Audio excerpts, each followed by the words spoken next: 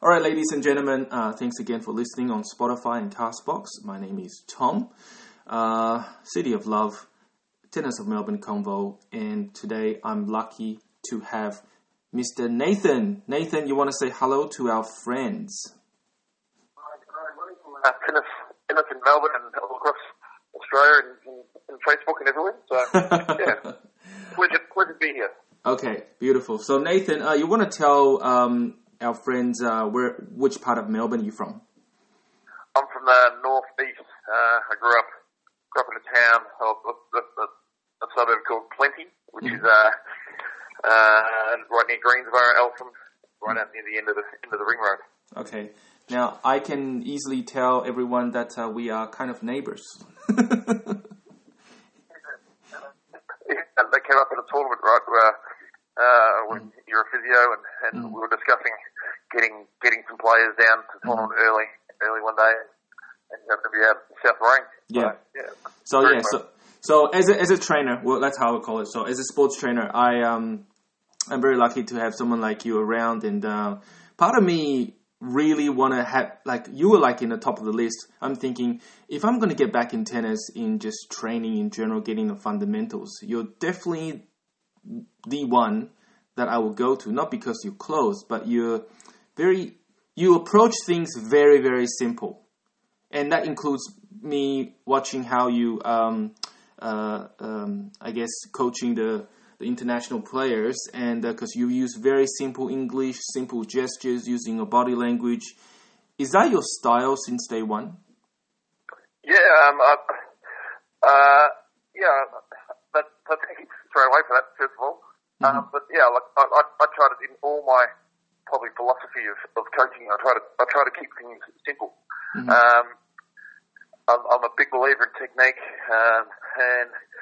but I like to keep that simple. But again, like, I think the most important thing as a coach is to communicate and understand and really learn about your players, and that doesn't make it any different if the player is international and barely speaks English. A lot of times your body language and you're just keeping it nice and simple, how you communicate with them comes across. And if you can do that well, then the players feel it and it makes it nice and easy. So, it's funny how you say. It's funny how you say getting to know the players. You know, well, one, the cultural difference. There will be a cultural gap. That's to start with, and for you to get to know the players, and also what kind of the player, he or she may come across certain humor or reaction, and then builds that credit or trust between you and the players. It's somewhat, you need a lot of patience in order to, and also, I guess, observation in order to understand, to build that, to build that bridge. Did it come over, how did you, does it come with experience, or sort of comes with a bit of your personality as well? I think it's a pretty, the personality, you must be a personality sort of thing. For me it is anyway. Like with my international players that I've worked with, they only come for 3 months at a time, so it's important to make that connection early on. And sometimes the players can barely speak English, and sometimes they can do quite well. It's little things. It's like putting some music and listening to what sort of music they have, and they like to listen, or put some of our music on and seeing how they react and stuff like that. So it's just getting to know kids on that sort of personal level, and then not just on the court, but when they're around the club and relax. So that helps build it. So right. I think, and then giving them information that's useful, and then doing drills that are simple and explain it and sort of help them through it. So then they can pick up quickly if you care, and that's one of the main things. That kids and athletes want to know that you care about them. So that's what we're trying to start with. Okay. Now let's go back to your junior days. Did you play a lot of junior tournaments, and were you playing in a competitive level up to, say, you're 18? Yeah. I grew up playing tournaments from a very young age. and tennis was inbuilt from a very young age. And most of my good friends are from that age. I've known them since 9, 10, 11 years old. I was initially in a state squad down at Burundara with the coaches were John McCurdy and Peter Johnson and Warren Moore. And then I was in the first ever state squad at Melbourne Park at 13, 14 at that time. Played in the Victorian team and won Australian championships as a 13, 14-year-old. Was a highly decent junior all the way through. Played in the junior train open, and then ended up going to college as well after that. So, right. Yeah. Okay. Hold on. I'm just going to pause for 1 second. All right. Sorry for the little interruption. So this is Nathan here. We were just talking about the simplicity in coaching. Now, simplicity in coaching, you had different cultures or international students with different cultures. So dealing with them or working with them, should I say, is you need, I guess, a simplistic way. Now, you mentioned about it comes with experience, comes with the personality, and also because they're only here for a short time, 3 months. Did anyone go over more than 3 months? 3 months is the minimum. Oh. And some of them have been back 2 or 3 times. Yep. Right. So, yeah, like it's even now on social media. I'm still in contact with some of them, and they're playing tournaments back in China. So, right, okay, it's really good. Right, okay, appreciate that. I think I'll let you catch your breath while I'm asking the next question. So, coming back to coaching different cultures, do you have any tips in terms of, let's say, they came from a different background, their technique is very, very different to what you wanted to achieve, what you wanted to craft. What are some of the tips in adjusting and improving and refining, should I say, their techniques? It's the wonder of the technique or technology these days. I think is amazing. Is that you can sit down and videotape their technique, and you sit down and show them and analyze, and then talk through what you want, and then it's not about fixing it one day. It's about having the sort of like the holistic approach of what you want to end up being like. So you can make small little adjustments, and over a period of 3 months, you can change quite significantly. But it's about making the player understand what you want from it as well, and then once they understand, and once they sort of feel it as well, then the change is going to happen quicker. So it's quite important as well, I think. Do you change up to 3 weeks before a tournament, or do you just little things every single day, even 3 days before the tournament, even during the tournament? Well, it's one of those things. That's a great question as well. I think it's one of those things that if you see something and you see something like needs to be worked on, do you still want to work on it 3 weeks before a tournament, or are you happy to go through the tournament without working on it?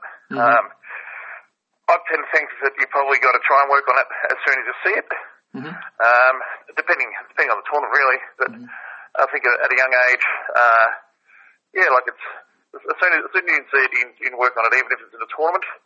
I know there's been plenty of times during tournaments that I've got a player and gone, all right, let's do more serving, or let's work on a short ball, or let's work on your mid-court backhand, or let's work on a defensive shot. So as soon as you see it, you need to try and work on it. Otherwise you're allowing the person to go through the next little phase of their tennis life with that imperfection. So. Okay. All right. So you mentioned serving just then. Yep. Would you? I did a poll on social media recently, and it was really interesting how well over half of the trainings, and this came from both just purely from Melbourne tennis community, from both parents, players, and coaches, most of them have their serving practices at the end of a session.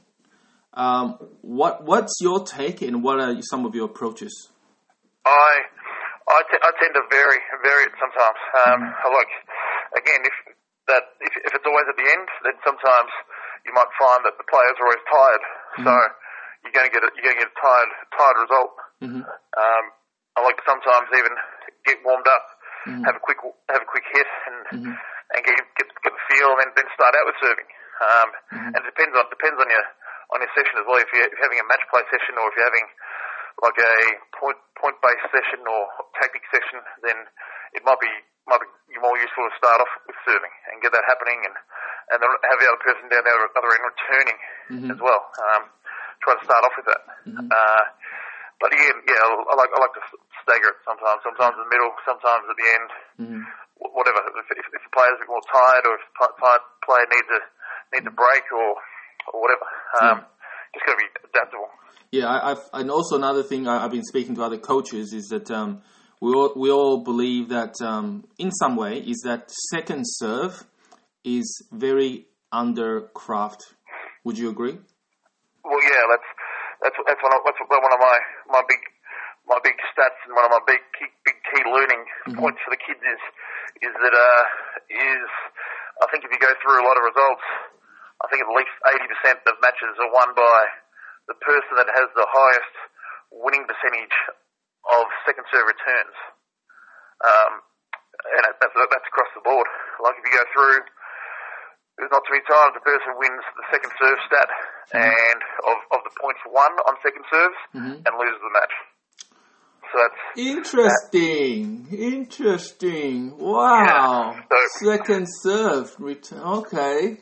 How well you can deal with your second serve, and how well you can deal with your opponent's second serve. Because again, like under pressure, you can't count on your first serve going in. So it's what can you do with your second serve, and what can you do with their second serve under pressure.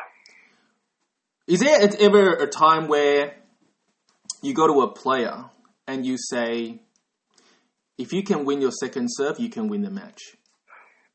Yeah, absolutely. If you can figure out how to win points on your second serve, or if you can figure out how to win points on your opponent's second serve, put some pressure on, try to get the double fault out of there, then naturally their first serve is going to drop down.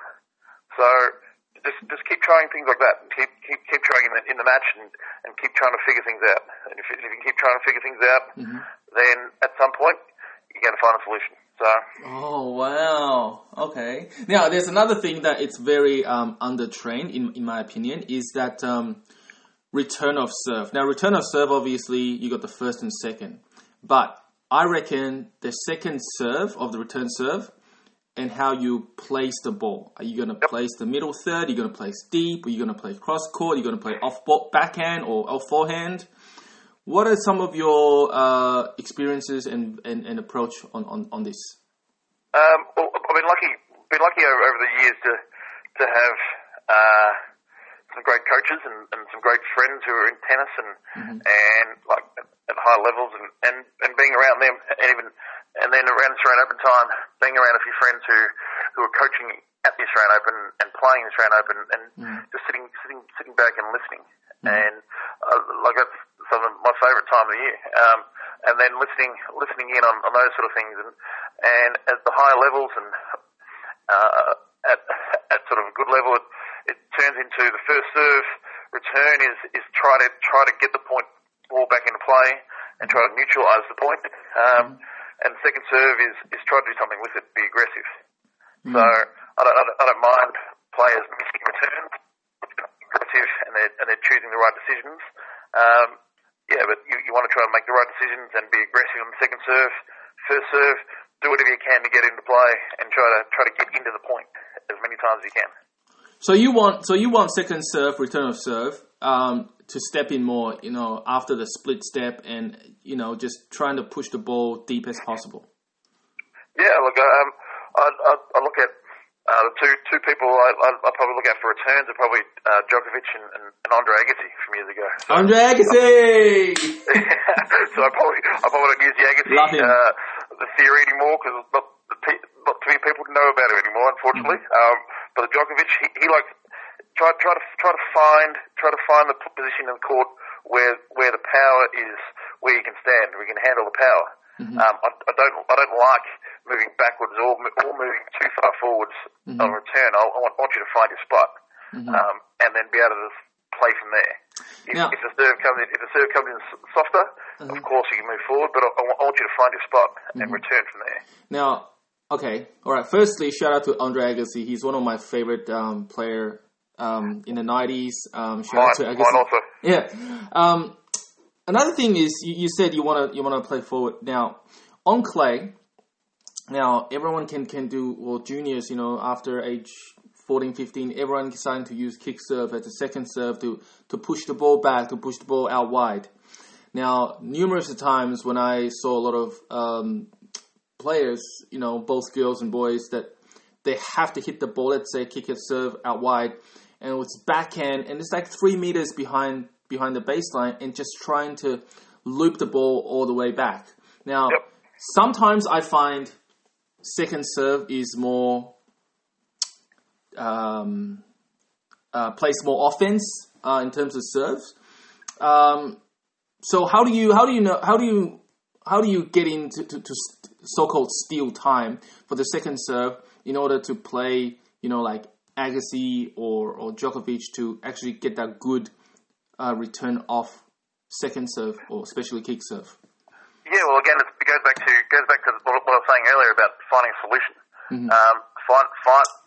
Some players might be short, some players may be tall, some players may not have a great backhand, whatever. Stand and vary position until you can find a solution. If standing forward and blocking return up the line and doing that sort of stuff is winning a point for you, then fantastic. If not, move back a bit and vary position to return from. And then when you come back to the practice court later on, then if one of them's not working, then we can work on it. Then that gives the players like the ownership to come and say, I need to work on return a serve, second serve, and coming forward, so we can work on that. But during the match, do whatever you need to do to find that solution. Right, that's beautiful. So, I have heard coaches thinking that first serve, just go for power, for speed, and hopefully some accuracy. But second serve is really about placement and I don't know, but a lot of times when I see second serve, they're always either body or wide. What's your difference between T, body, and wide? Again,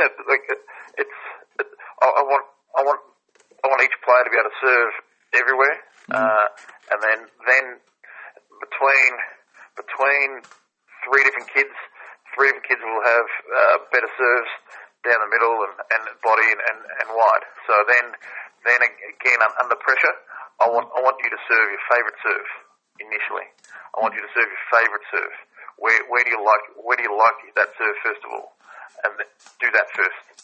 Then when you get up to a higher level, past the development stage of 16, 17, that sort of stuff, then what's working more? What is my opponent? What's going to work against my opponent here? And then do it that way. So it starts. You've got to develop. You just got to understand if you're in the development phase or if then you're at the more performance level, and then go with what works. Okay. Now, all right. Let's slowly move. Actually, the next part is actually close to in relation with serving as well. I find over the years as a sports trainer, listening to conversation, not eavesdropping, but like sometimes I hear conversations, is that a lot of coaches talk about consistency. Now, consistency between matches, consistency between points, consistency between serves. Now, how do you as a coach develop or elevate this element of the game? I think initially when I started coaching, I spoke about getting serves in. So on the practice court, little Johnny walks up and serves and gets 7 out of 10 in, and you go, oh, fantastic, that's awesome. And then as you keep on going, it's in realising in match situations when they're trying to serve the backhand, or they're trying to serve body, or they're trying to serve tee,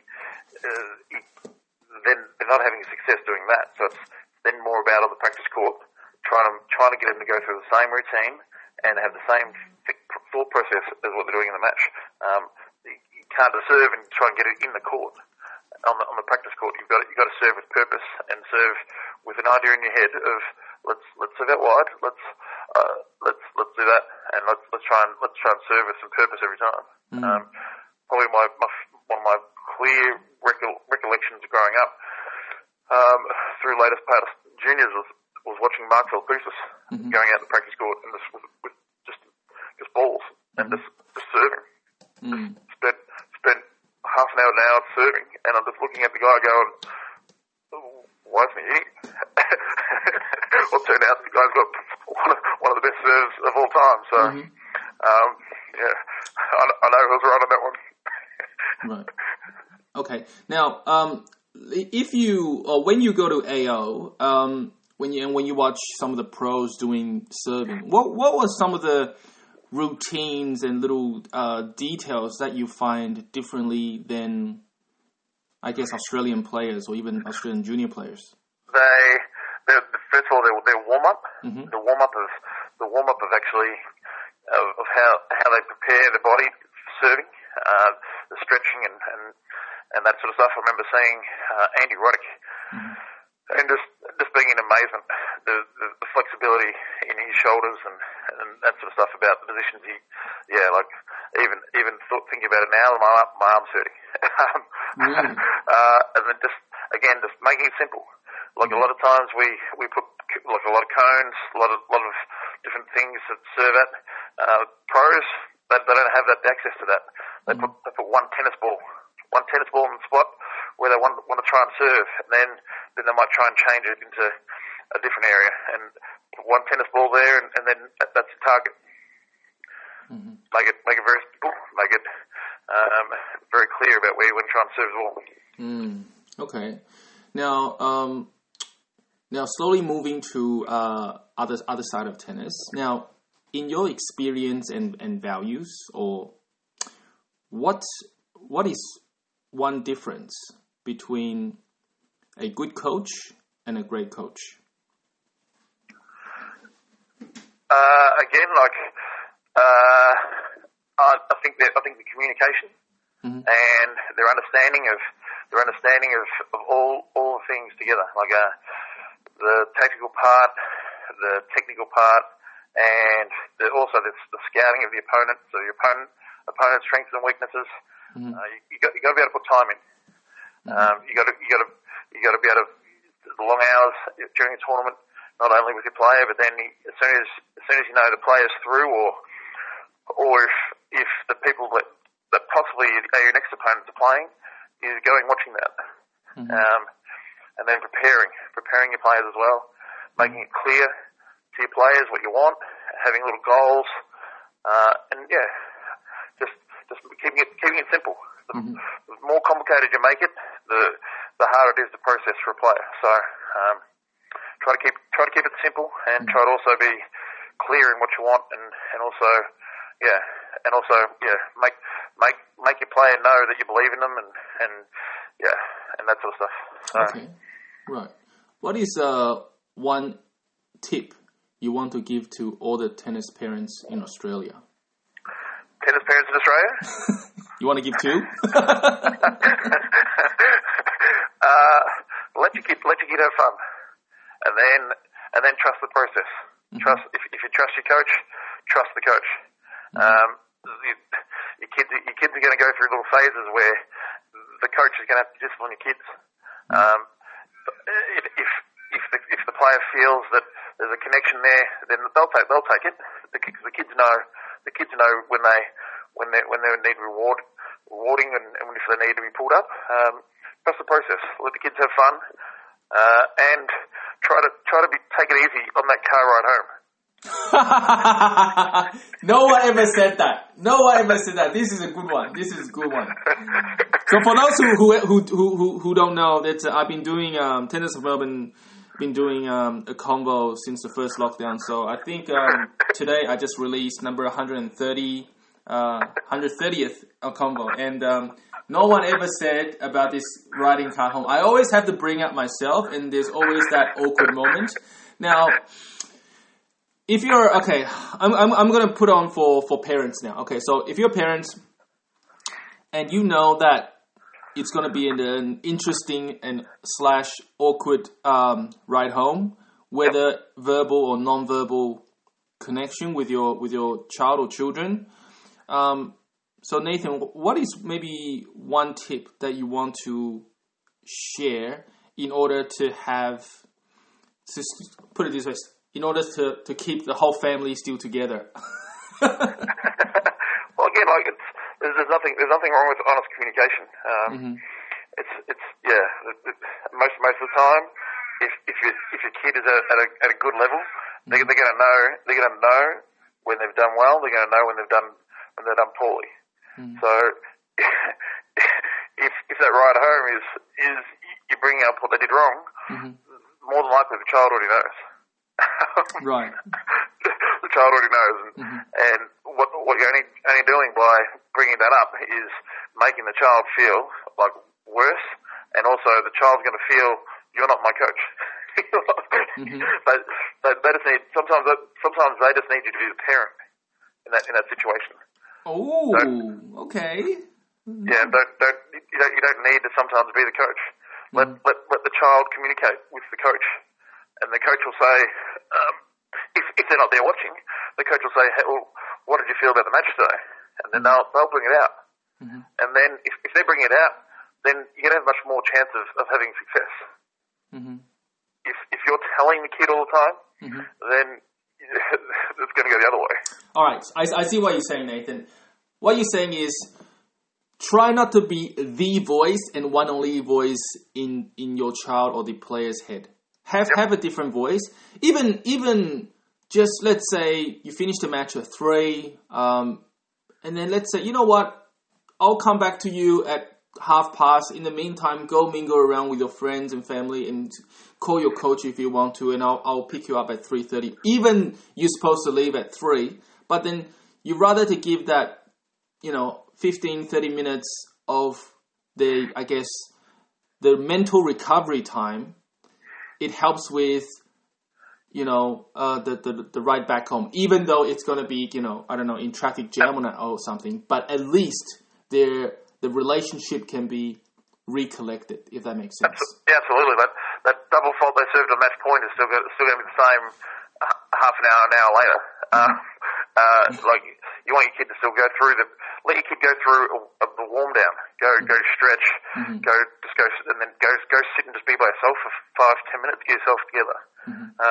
It doesn't need to be rushed, because if you're making valid points with your discussion, then it's still going to be the same. Whether it's a half an hour or 45 minutes later.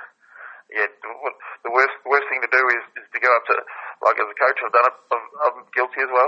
I've done it in the past, and is go speak to the players straight off the match,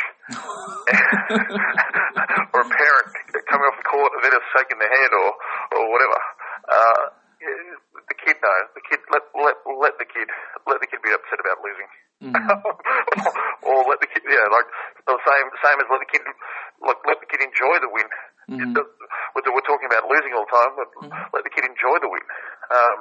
Let him go through the process. Same. Let the process be the same, win or lose. Go do your warm down. Have a bit of time to yourself. We'll chat about the match a bit later. Nice. I just think if you make it the same for win and lose, then the kid's not going to be not looking forward to the ride home. So love it. That's what we want. Wow, I just wow, this is good. This is good. So, all right, on the player wise, okay, just on the player. This is probably my first time asking this. So, in your opinion, how do you define champion?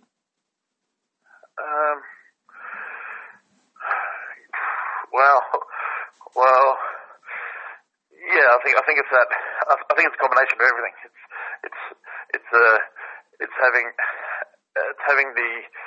having the ability to really want to learn and get better, win or lose. I remember having one little player from China, and she was only young and played out here in our clay courts championships a couple of years ago now. And she played against a girl that I didn't know at the time, but she was number one ranked player in Australia. And she played. I think she was maybe lost 6-3, 6-4, maybe a break up in the second set, close match. And I didn't even realise at the time. And then came off the match, and she was quite upset, almost like upset with herself because she lost. And the first thing that came out of her head was, Nathan, how do I get better?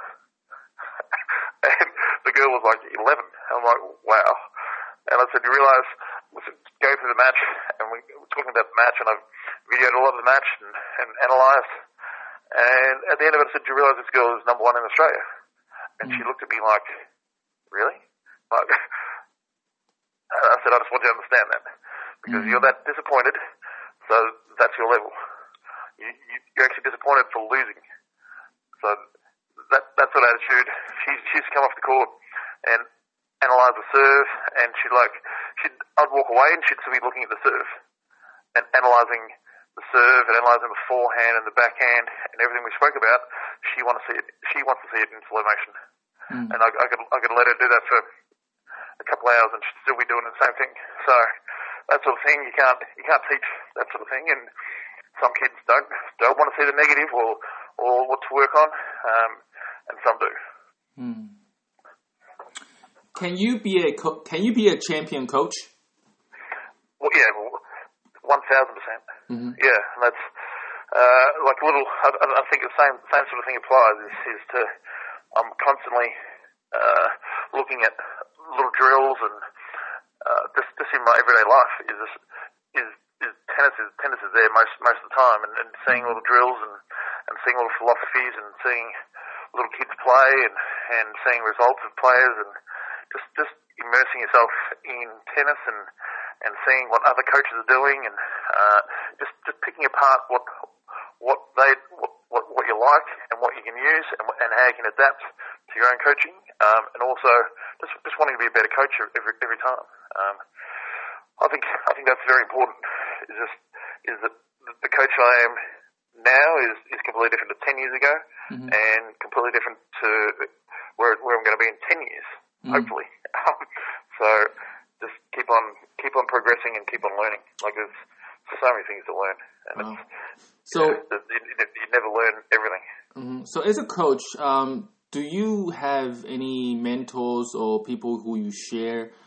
If you say you hit maybe a bottleneck, or it's like you're not sure how you're going to approach in a different level, do you have anyone to go to, or how do you work with this, say, that mental again, and the mental block? Yeah, look, I think just in general life, I'm lucky to have some good friends who are all, most of them involved in tennis. On a probably like higher level, and sort of like educational level. Like I've got a good friend of mine, his name's Stephen Huss. I spend a lot of time at the Australian Opens. He has players always, and the people he knows is insane.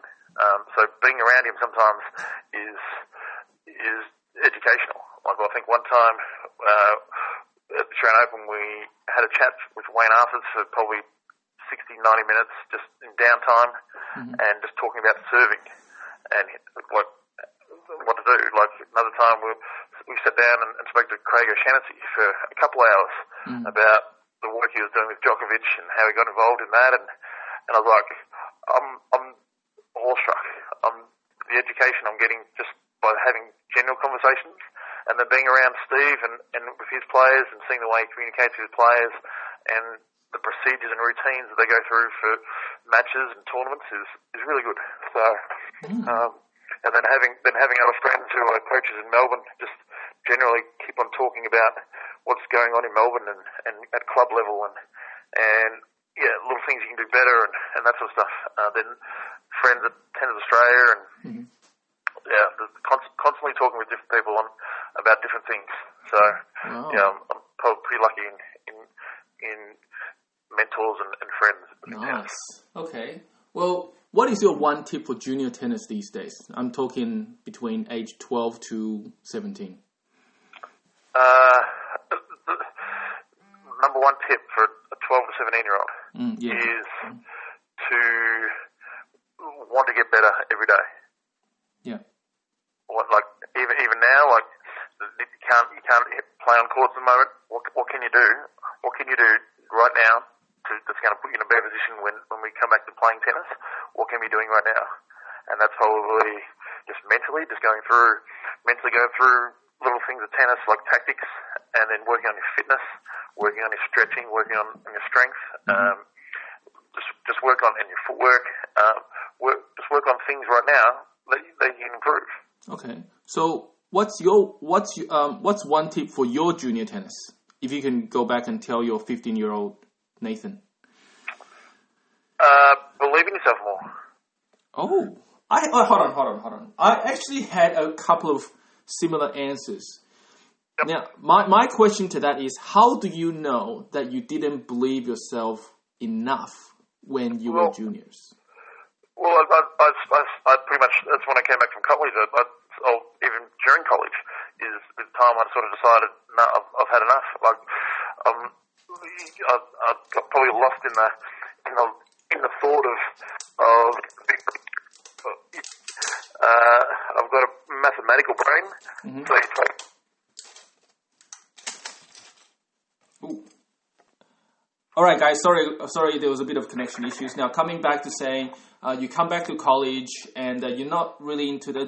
Did you mention the term mathematical cream? Yeah, I got a mathematical brain, so naturally I sat there and went, well, there's 200 Division 1 colleges. There's 6 players playing per college. Then there's the rest of the world. that's just in college. It's 1,200. Then there's Europe. Then there's Asia. Then there's Australia. Then there's the pros. And growing up as a kid, do you want to be 3,000 in the world? or 2,000 in the world?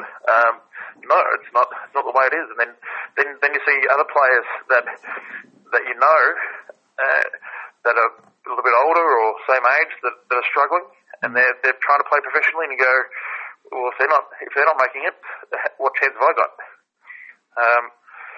As opposed to now I look at it and go, the person that works hardest for the longest will end up being the best player. What you do as a junior and what you do 17, 18 isn't that important. You've got to have the right tools involved at that stage, but it's the person that sticks at it the longest that will end up having the most success. Okay, all right. Now let's tone it down back a little bit for those people who've enjoyed, should I say, tennis a little bit longer than most of our listeners. All right. I'm just going to target people who've been around tennis a long, long time. All right. So, if you will, favorite tennis player in the 90s? Well, in the 90s? Men and women. In the 90s, Andre Agassi and Jennifer Capriati. Hey! Love Jennifer.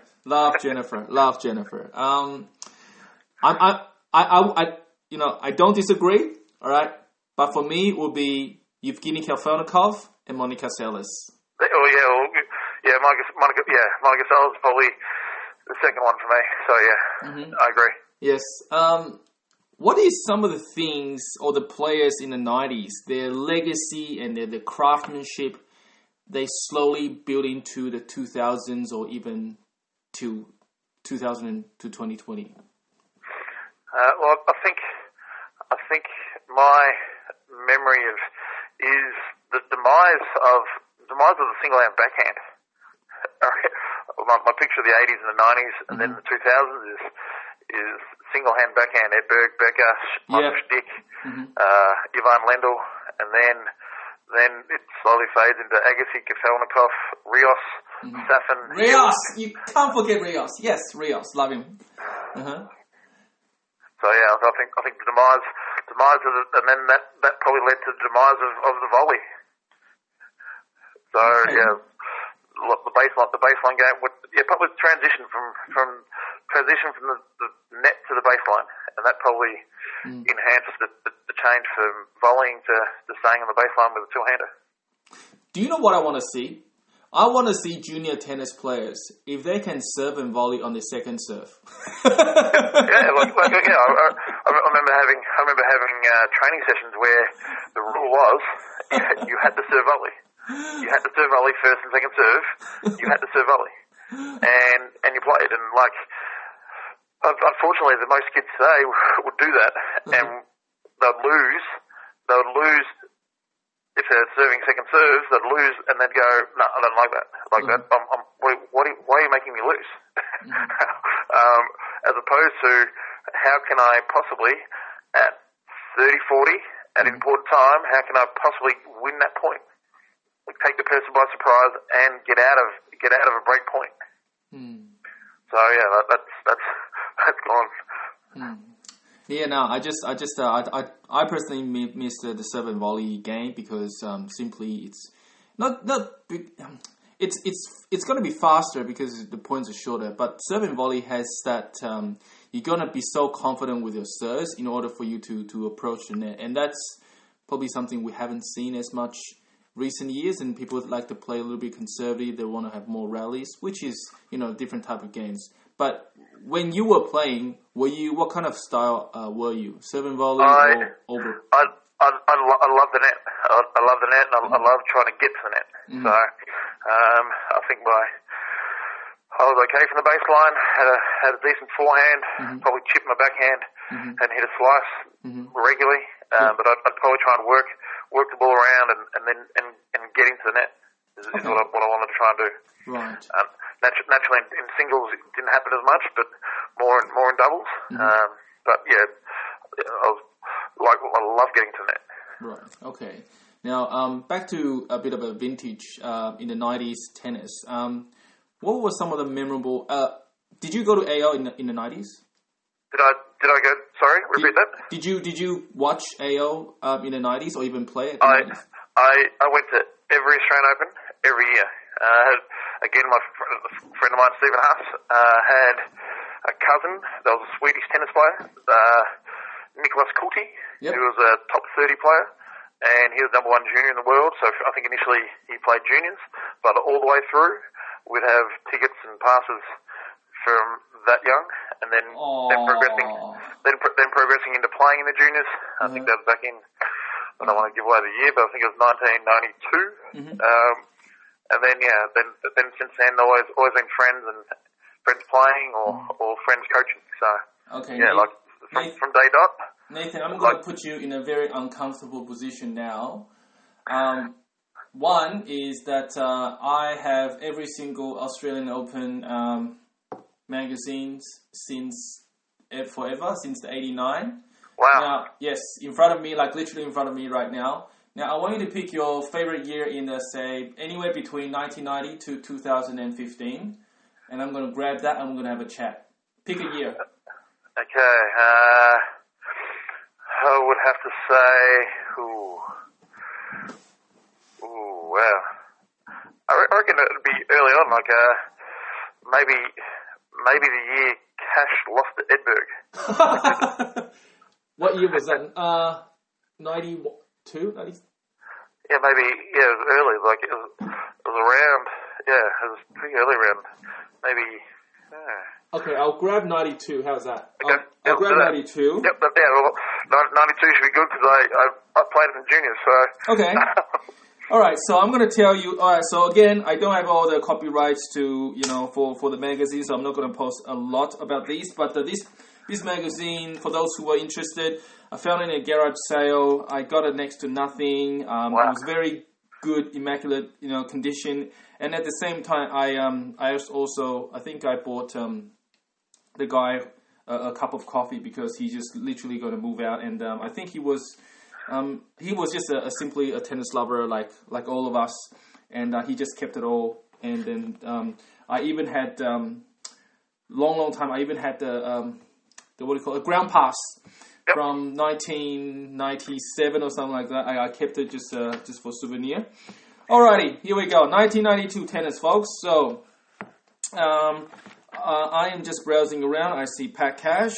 And on the side note, I've been I've been reading Ian Barclay's story about Pat Cash and Winters and all that. Mark Harnett. Oh, this is some crazy stories. All right. Wow. All right. Let's see. Let's look at Mary Jo Fernandez. Oh, God, I love her. Mary Jo Fernandez held a match point on Sellers at the 1991 Open. Wow, Mary Jo Fernandez. What do you remember about Mary Jo? Mary Jo had a very American two-handed backhand, very fierce competitor. Like she was a top 10 player in the world. I remember her backhand being very. Okay, keep going. Sorry. Yeah, I remember her backhand being very strong. I remember her competing hard. That's one of the things I remember from her. Okay. Now, I'm going to say these names that I don't think half of you guys don't even know. Mr. Guy Forget. Guy Forget, left-hander. Yep. From France. Yep. I think he used to have Lacoste shirt and Lacoste runner. Yes. Oh my God, you know that. Jeez. And I think he had a Rossignol racket. Yeah. Oh, wow. It's crazy. Oh, jeez. Amazing hit. Massive first serve. Massive first serve. Nice. For Jim Courier, he is my first, probably last tennis player who actually can hit the ball and spinning sideways. Would you agree? Yep. Spinning sideways, did you say? Yep. Yeah, he was the guy that won the Australian Open and jumped in the Yarra. And then I'll bring it back to Stephen Huff again, who now post tennis has become good friends with him. So at last year's Australian Open, or this year's Australian Open, we shared a courtesy car with him, and just listening in on the conversation was just insane, amazing. Okay. I was like, I normally talk a lot, and I found myself very silent, just listening. Wow. So yeah, amazing. Now there is I gotta have a little confession to make that apart from Anna Kournikova, Monica Seles, and a few others, but I have a photo of her, and I have a bit of a crush on her. I'm not afraid to say it. And her name... Kournikova I mentioned earlier, but a beautiful lady from Argentina, Gabriela Sabatini. Oh my gosh. Well, I think, again, early on, as soon as you say to me again, what did you like about the Australian Open? And straight away, those sort of things are things that you think about. Yeah.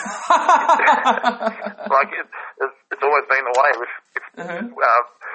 tennis is that you like the tennis players, and then the way they play, and you also like the beautiful tennis players. Nice. So, okay. Wow, look! I'm looking at. They said, the future of because back then it's they called it the Ford Australian Hot Shots. I remember those. I remember that. That little blue logo, and then you had your Ford Hot Shots today. Ford Hot Shots, and I used to watch this, and I was sticking in front of the TV every single night. This is good times. And I remember, oh my God, I've got a photo of Leander Pace. Oh wow, there you go. Yeah. He's going for his sixth Olympics next year. Yep. Well, he was still. I think he's always still playing right now. So that's he played 1992. So 28 years later, he's still almost playing. Yeah. And again, he's the only guy probably on tour that has coaches that are younger than him. Really? Like people that play and retire, and then he gets them to coach them, and he's older than the coaches. Oh, interesting. Jeez, okay. Yeah, no, I'm looking at these magazines, man. These are just vintage, and I'm looking at... okay, so I had Mary Jo. Oh, we forgot to mention one legend, and I'll apologize. Steffi Graf. Oh, wow, yeah. Yep. Well, her forehand, man. Her forehand. Especially early on the Australian Open, like around those times, her and Monica Seles, I think, lit up the place. Would you say Steffi Graf and Monica Seles, and also Everett and Martina, and those kind of era really, really is one pivot point to the pivot, I guess that the change of direction that made tennis the right way, like it really exploded. Like if you talk about women's sport, and then you mentioned back in those times Navratilova, Chris Evert, Steffi Graf, Monica Seles, then like you would easily sit there and think that those women are equally as popular as the men. As of the time, Becker, and maybe not quite as equally popular, but respectable. Respected amongst the tennis players as your Becker and your Ivan Lendl and your Stefan Edberg and your Jim Courier. Those names all go together. Like if you said, if I alternated names and said, okay, let's name one man and one woman, it wouldn't be a drop off. Yeah. If you said Edberg, Graf, Courier, Sellers, Lendl, Navratilova, like all those sort of names, and you're going, wow, they're all good names. Now, I have a photo I do wanted to share with our listeners, and I gotta say, this is where tennis has slowly changed to in terms of technology. Do you still remember? And I don't expect half of our listeners remember this, but do you still remember there still be a net umpire? Yeah, absolutely. I remember occasionally the net umpire getting hit. Yeah. Off a return. But I got to say, they had the best seat in the house. Yeah.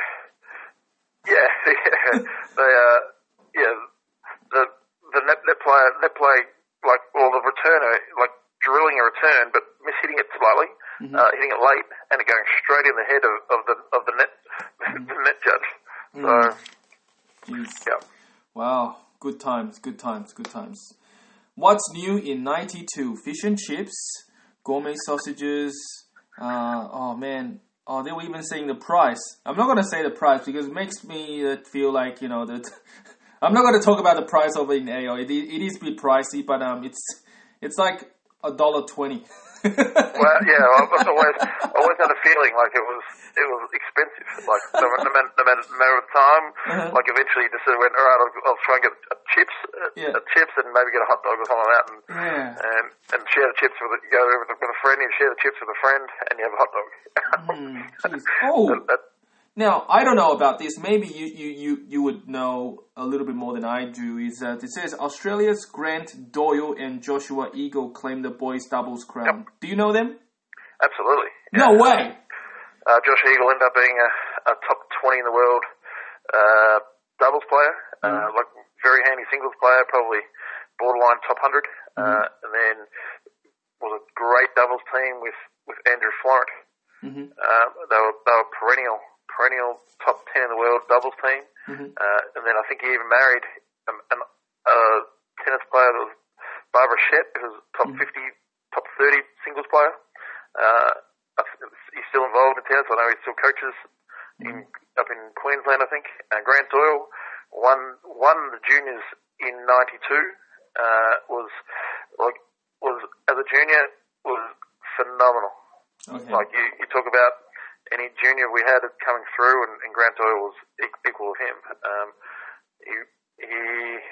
I got to know him. He was friends with another.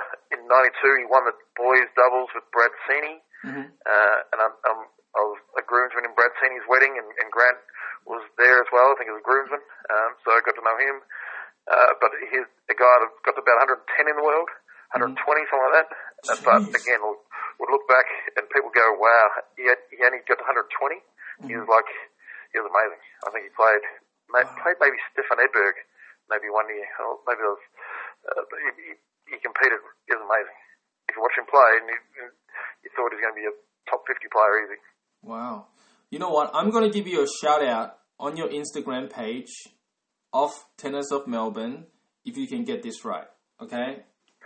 Can you please tell me, this should be semi-easy. So, can you please tell me the men's singles, women's singles, and boys singles winner? I haven't got the girls winner in my page, but we'll start with So men. So who won the singles men in 91?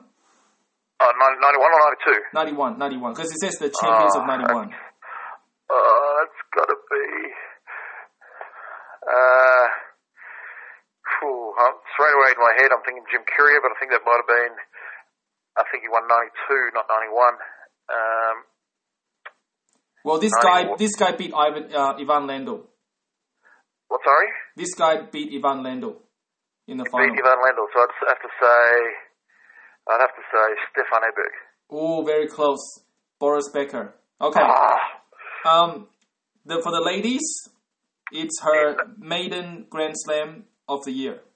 Would have to be Monica Seles. Correct. If you can get this right, alright, it's a huge shout out for your Instagram page. Who won the boys singles final? Oh my lord, I know this. I know 92 was Grant Doyle. Yep. 91. 91. I would think it would be Thomas Inkvist. Oh my god. Spot on. Alright, I'll definitely give you a shout out for that. I'll definitely give you a shout out. Wow, this is the girls. I think it's Jory Mary Jo Fernandez. I need to look it up. Hey, 1992, the girls was Joanne Limmer. Oh, really? A great friend of mine who was, again, as a junior, was absolutely amazing and beat Lindsay Davenport in the final. Oh, Lindsay Davenport. Gosh, man, good names. And in 91,